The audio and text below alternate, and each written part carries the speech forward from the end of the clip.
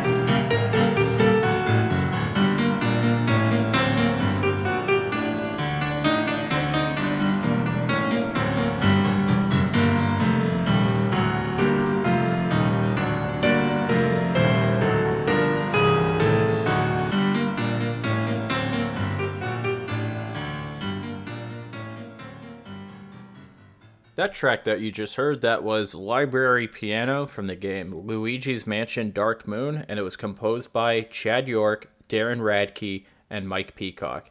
This was such a fun track, and this game is pretty good. Even though it's my least favorite Luigi's Mansion game, Dark Moon is a really well made game. And the fact that it was on the 3DS, I thought that was super cool. I think the one problem that I had with the game was that it was split up into different levels.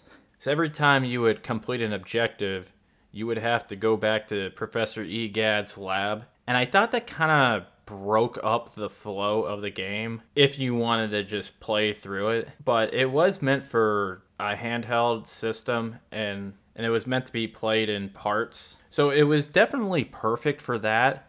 But that play style was not really my preferred way of playing. I would have preferred to just play through everything if I could. And this soundtrack, I thought it was surprisingly good. Not that I was expecting it to be bad, because it was the composers from Next Level Games, but it's really tough to have to do the music for a sequel to a game where the soundtrack was composed by one of the usual Nintendo composers, which in this case, on the original Luigi's Mansion, that was Kazumi Totaka. But I thought Chad York, Darren Radtke, and Mike Peacock did a great job on the soundtrack. This next track is from a very classic game, a super classic game. It is Forest of Monsters from the game Super Castlevania 4, and it was composed by Masanori Adachi and Taro Kudo.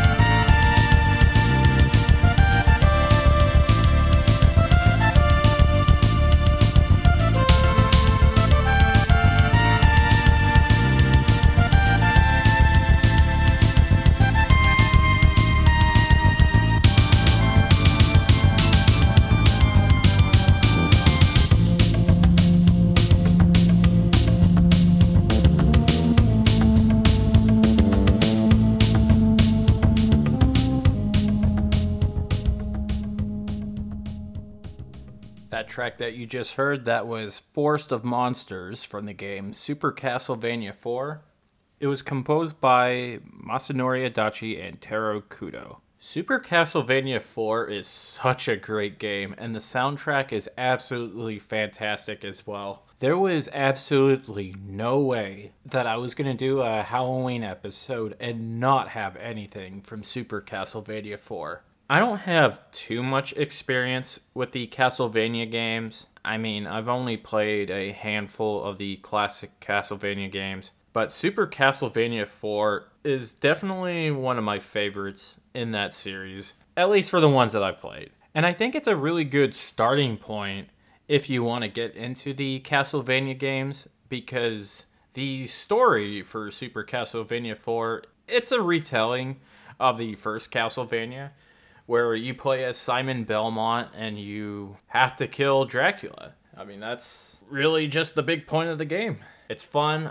I think the controls on Super Castlevania 4, I think it's a lot better than the original Castlevania games. I know it's not really much of a hot take, but I mean, it's definitely not a hot take at all, but it's something that I've noticed, and it's something that I could totally get behind. And this soundtrack is absolutely perfect. It's got catchy melodies, but it's also very atmospheric at the same time. It really gets you into that spooky vibe.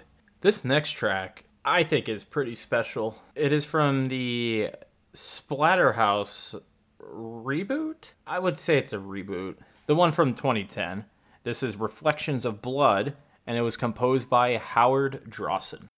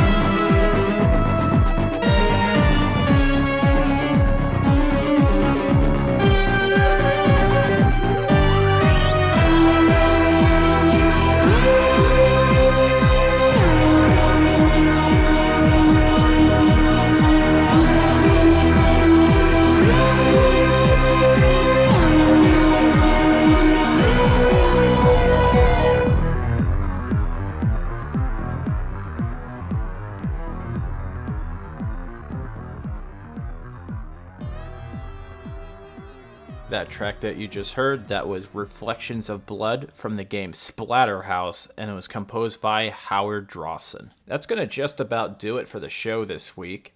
If you like what you've been listening to, have your friends check out the show on Apple Podcasts, Google Podcasts, Spotify, Stitcher, whatever podcatching service that you could think of. I'm more than likely going to be on there. You can email the show at vgmjourney@yahoo.com.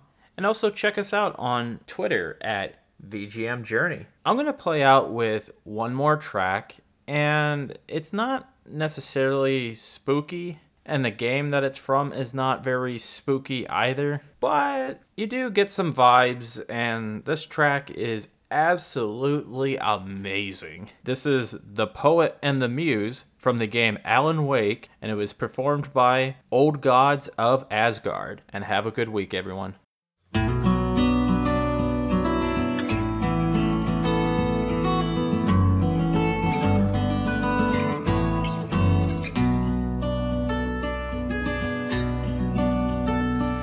There's an altar wrought with mystery of Tom the poet and his muse, and a magic lake which gave a light to the words the poet used. Now the muse, she was his happiness, and he rhymed about her grace, and told the stories of treasures deep beneath the blackened waves.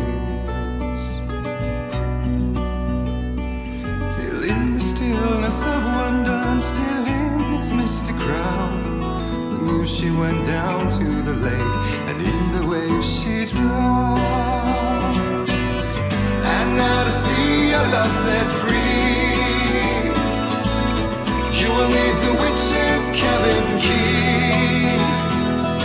Find the lady of the light, gone mad with the night. That's how you reshape destiny.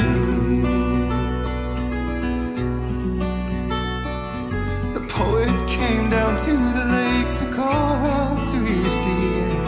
When there was no answer, he was overcome with fear.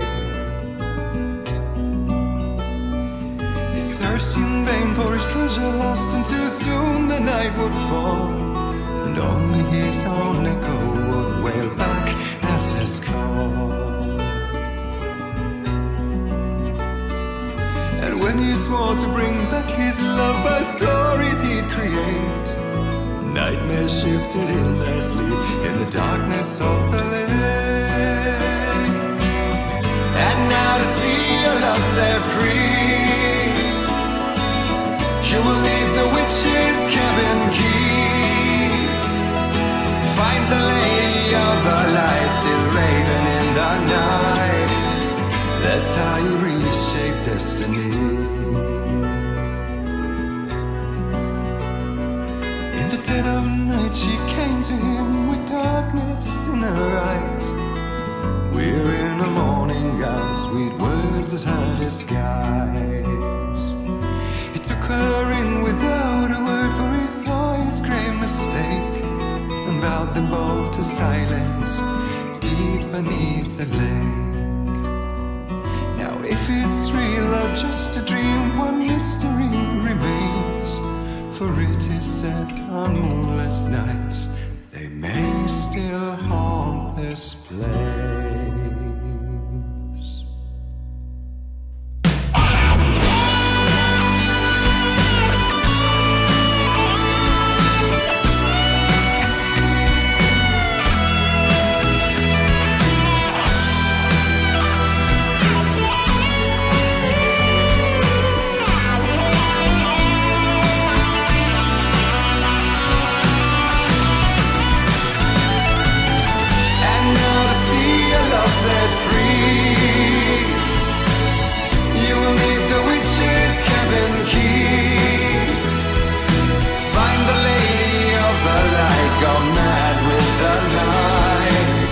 That's how you reshape